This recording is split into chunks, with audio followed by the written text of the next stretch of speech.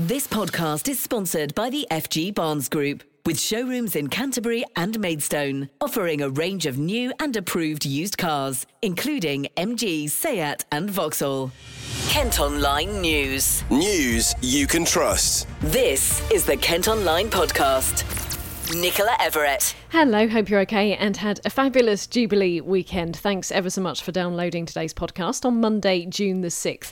And it might have been 4 days of festivities, but could the party be coming to an end for Boris Johnson? The Prime Minister is facing a vote of confidence tonight after enough MPs submitted letters calling for him to resign.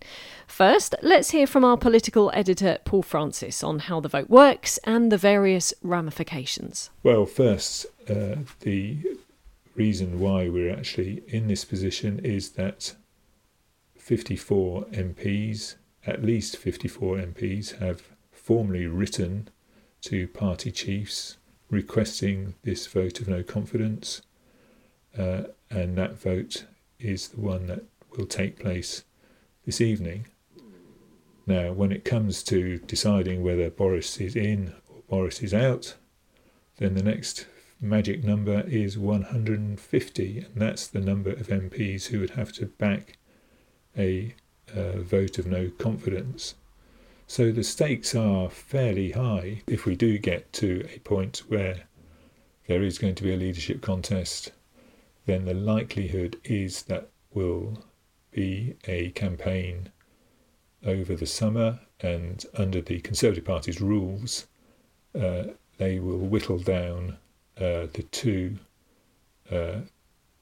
potential candidates, and it is those two candidates who will go out to the wider Conservative Party to become the next leader.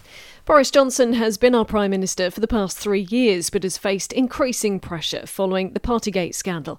He says he welcomes the opportunity to make his case to MPs, and the vote is a chance to end months of speculation and allow the government to draw a line and move on.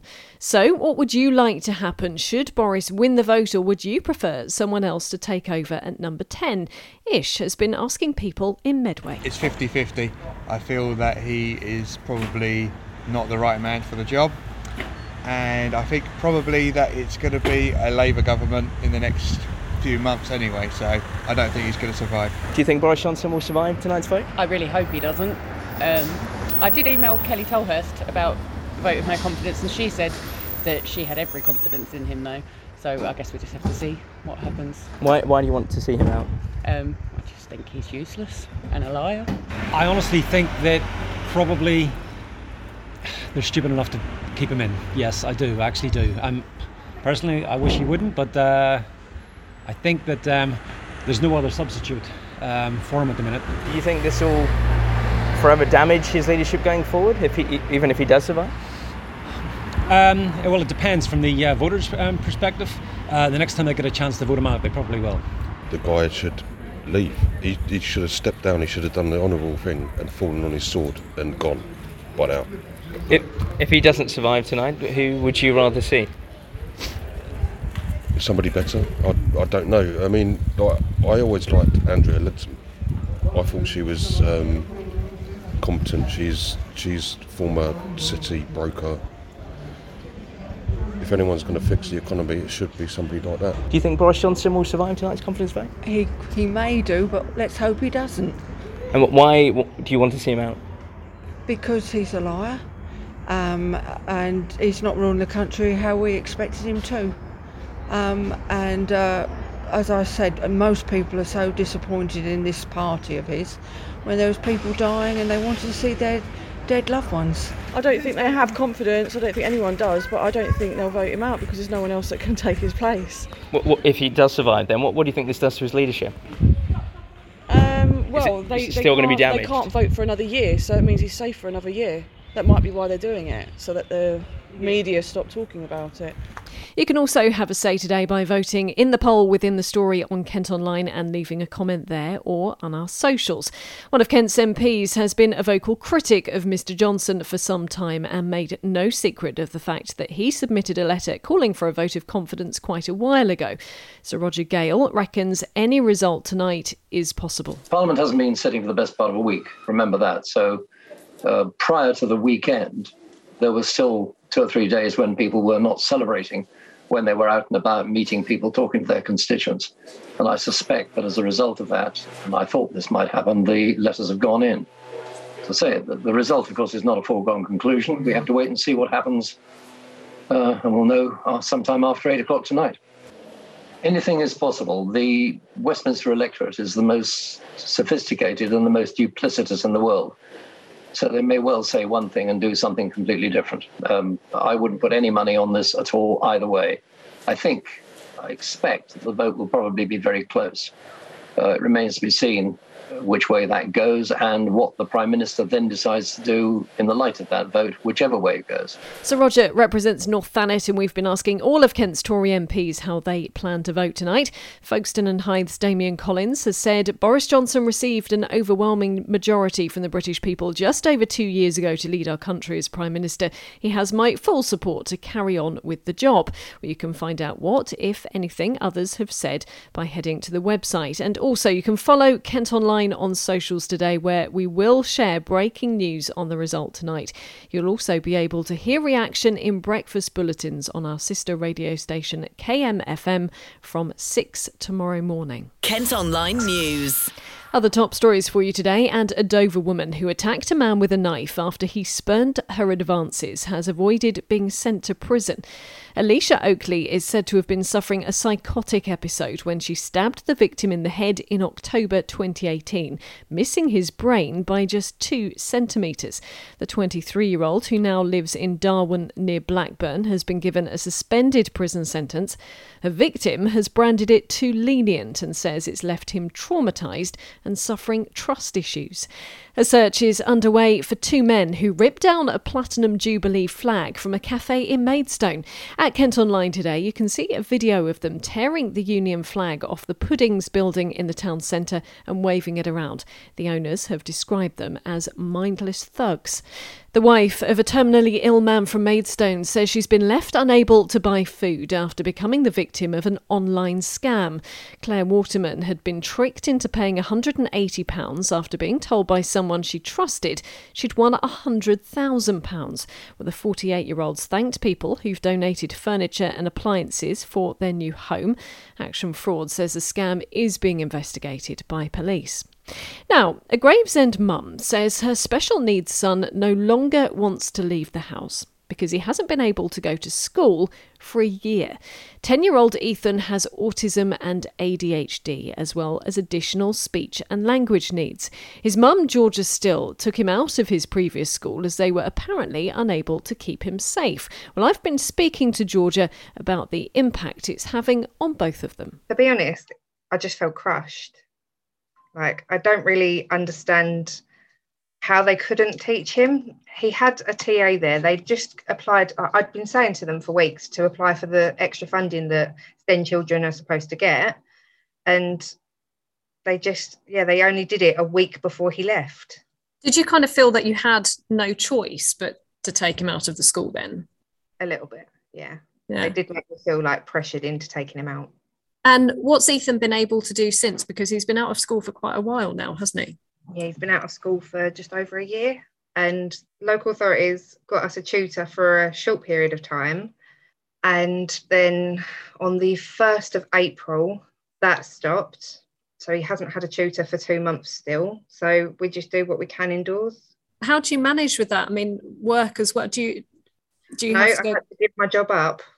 Wow, okay. I mean, that's crazy. Yeah. So what have you been able to do then over the past year when you haven't had that tutor? What sort of things have you been doing? We just work from books from W.H. Smith. I used to work at W.H. Smith. So basically during the pandemic, I literally just got so many that we could use, because obviously I was teaching him at home then. Even though he is a SEND child, he was entitled to go into school. They basically said they couldn't cope with him because obviously they're a mainstream school. They're not really meant to be able to cope with SEND children necessarily. So what's the situation now as far as you're concerned? Because you're obviously very keen for Ethan to get back into school. Where are you at the moment? Same place we started. Any school that has been applied for, I think it's 6 schools that they've actually applied for in a year. They've all said no so far. Why have they said no, Georgia? Is that based on the number of pupils they've already got, or because they don't have a specialist teacher? What reasons have they given to you? Some of them are that his academics are too high, his academics are too low, they can't meet his needs, or they haven't got the resources, just things like that. All they have to say for if he's not in school like there already is we can't meet his needs, and then that's it. What's your next step? What can you do now, do you think? I have literally done as much as I can. I've contacted social services to try and get help with them.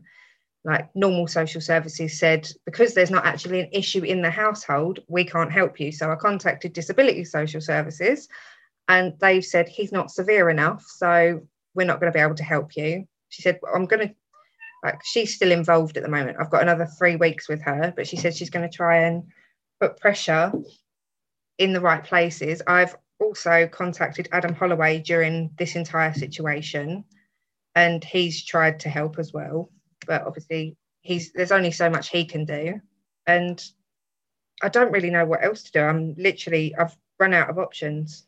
How does Ethan feel about it? What does he say about not being at school? To me, he says that he wants to go back and that he misses playing with his friends and misses going to school.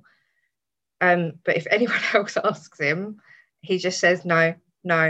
He just shuts down. He just says no to everything. How are you feeling about him and obviously his educational progress, but also socialising with other children? I mean, does that worry you?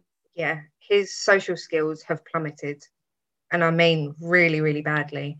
Before, he would, even in school, he would just have one friend that he would talk to because he felt comfortable. But if other people wanted to join in the games, he would do that. He was quite happy for that. But now, I took him out a little while ago to Mepham Parade for Mepham School. And where there was so many people, he had a huge meltdown. And he's not a violent child, I would like to point that out. But he punched me in the face because he was so overwhelmed. He didn't know what to do. He couldn't process all of the noise. Well, Kent County Council still hasn't managed to find Ethan a place at a special needs school. We have contacted them for a comment, but are yet to hear back. Meantime, there's a warning children with special educational needs in Kent who are being homeschooled are falling through the cracks. Kelly Grean is a Labour County Councillor in Dartford and has called for improved support for hundreds of families. Figures seen by the podcast show 465 youngsters in Kent are SEN and being taught at home, while just 193 have an education healthcare plan. The council say robust measures are being taken to review the support being delivered. Well, if you have a story relating to this, we'd love to hear from you. You can get in touch via the website, via our socials, or you can email us news@thekmgroup.co.uk. This podcast is sponsored by the FG Barnes Group, with car dealerships in Canterbury and Maidstone. Villagers in Bearsted are angry that 2 of their elected members don't live in the country. Parish councillors John and Fabienne Hughes are letting out their home on Ware Street while they live predominantly in France. But residents feel that if they can't be in the village, they should resign to make way for new councillors. An interesting one. We've been asking in a poll within the story, should councillors be allowed to serve while living abroad? Well, 6% of you have said yes, as long as they're getting the work done, but the vast majority, 94%, have said no, believing they can't keep on top of local issues. We'd love to know what you think. You can still vote within that poll. After more than 2 months, Operation Brock has finally been removed from the M20. The motorway was closed coastbound between Maidstone and Ashford last night for work to remove the contraflow system, which was put in place to deal with cross-channel disruption. One lane is still closed in both directions and a 50-mile-per-hour speed limit remains in force. A student union bar in Canterbury has been forced to stop serving alcohol after midnight following concerns about antisocial behaviour. The University for the Creative Arts on New Dover Road had to reapply for a licence after being taken over by new managers. But they've had to reduce their hours because neighbours are worried about noise and disturbance in the area. Next today, and we're going to be hearing from a Dartford woman who was born with a birthmark on her face and has been telling the podcast how she's using TikTok to campaign against bullying. Caitlin Unsworth grew up being ashamed of her port wine stain and was even picked on at school. Well, the 21-year-old now creates videos on socials to educate people and encourage us to show more kindness.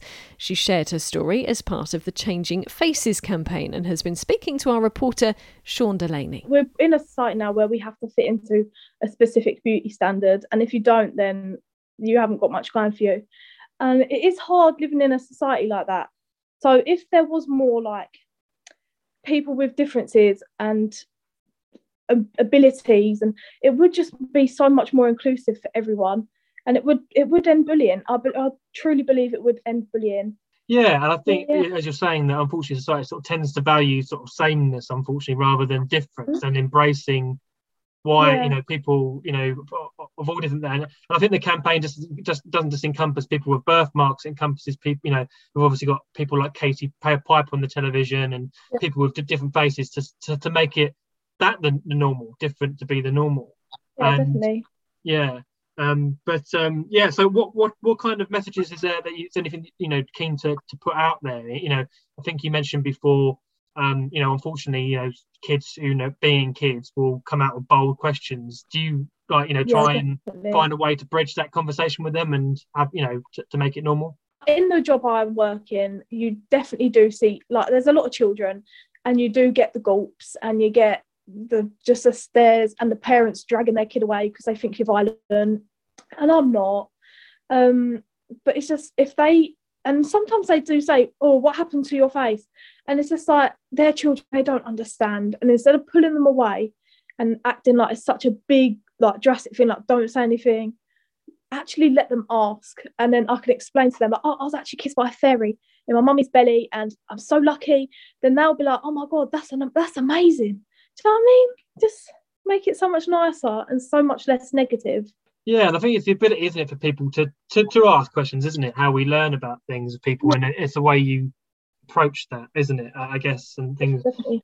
Was it difficult then for you growing up? I mean, did you feel you had to sort of put your put makeup, cover that part of your face up and things to try and be like all the other girls or thing? Was that something that you felt compelled to do a lot? Definitely. I remember in primary school, and there was a teacher, and she had a port wine stain down her neck, and she pulled me into the office because she knew I was struggling, and she spoke to me about different birthmark covering products. So we did try it out, and there are photos of me in school with a covered birthmark, and it does make me sad to look back on that because I would never do that now. And I remember having such a long fringe, it would come down and I couldn't see properly. And I remember, and I didn't know why I had a fringe at the time. I just loved it. But now that I look back, and I was the only girl in my family with a full fringe, it sort of hits that it was to protect me in a way, and it does make me sad. Yeah, and it's to cover up who you are, really, isn't it? That's and I think that's why it's so positive with your TikTok videos and the piece that you've written, and that to raise awareness of it, to say this is who I am. Is this something that you've only done fairly recently? Is this something to embrace this, or has it taken a long time to come to that sort of point? It has taken, I couldn't even tell you how long. It's taken so long to actually be comfortable in myself, in my face, and be birthmark confident. If I didn't find the Vascular Birthmark Foundation, I would not be raising awareness myself, or I just wouldn't be who I am. You can read more about Caitlin and the campaign by heading to the story at Kent Online. Kent Online reports. Plans to create a new garden village in Swale have been officially submitted. The Fox Church development would include 2,500 homes, as well as a primary school, shops, pub and health centre. Construction work could start in 2024, although some residents are worried about how roads in the area will cope with extra traffic. Meantime, plans have been revealed for the next stage of a controversial housing estate near Canterbury. 250 homes are being built at Hoplands Park in Hersden, despite campaigners launching multiple legal challenges against the proposals.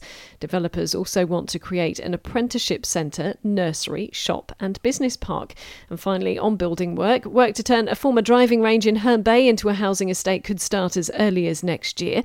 There are plans for 78 homes on land off Bullockstone Road. That's in addition to 570 72 properties that are currently being built on the town's former golf course next door. Now, as the cost of living crisis continues, a salon in Sittingbourne is offering free haircuts to disadvantaged children. There are nearly 30,000 youngsters from low-income families across Swale alone. But the Hair and Tanning Spa, which is on the High Street, has teamed up with the Street Soccer Foundation for a big fundraising campaign. And organiser Carol Rawlinson thinks it's a crucial time to help those who are struggling. At the moment, everybody's hitting hard times with bills and everything going up. Obviously, if kids are going into school with long hair, dirty hair, they can get bullied. It's a knock-on effect for the family, and it was just a nice thing to do for the community.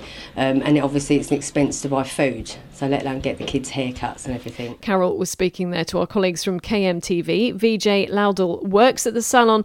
He's also hoping it'll bring a boost for local businesses. With the community at the moment, with everything going up, the cost of living is really high as well. So there are a lot of families that are struggling and are on the breadline at the moment. And it's a way of getting people back into the high street as well, because down here, this end of the town, there's not really a lot of people on this end of the town. So we thought if we do something where we can all come together as a community, at least that way it will bring a lot more people into the main town as well. The salon are also going to be offering free holiday clubs, games and activities during the summer holidays. And finally today, a Kent YouTuber has managed to sneak a waxwork of a social media star into Madame Tussauds. 25-year-old Liam Bedford from Tunbridge filmed the prank and posted the video online. The model, which you can see at Kent Online, was on display for more than an hour before staff realised. Kent Online Sport. Cricket first, and Kent have finally got their first victory of the season, beating Middlesex in the T20 Blast. Joe Denley scored a century to help the Spitfires win by 55 runs at Canterbury yesterday. It's still second from bottom in the South Group table, though next up is a trip to Essex tomorrow. And in football, Gillingham now know all of the teams they'll face in League Two. Grimsby Town beat Solihull Moors after extra time in yesterday's National League playoff final.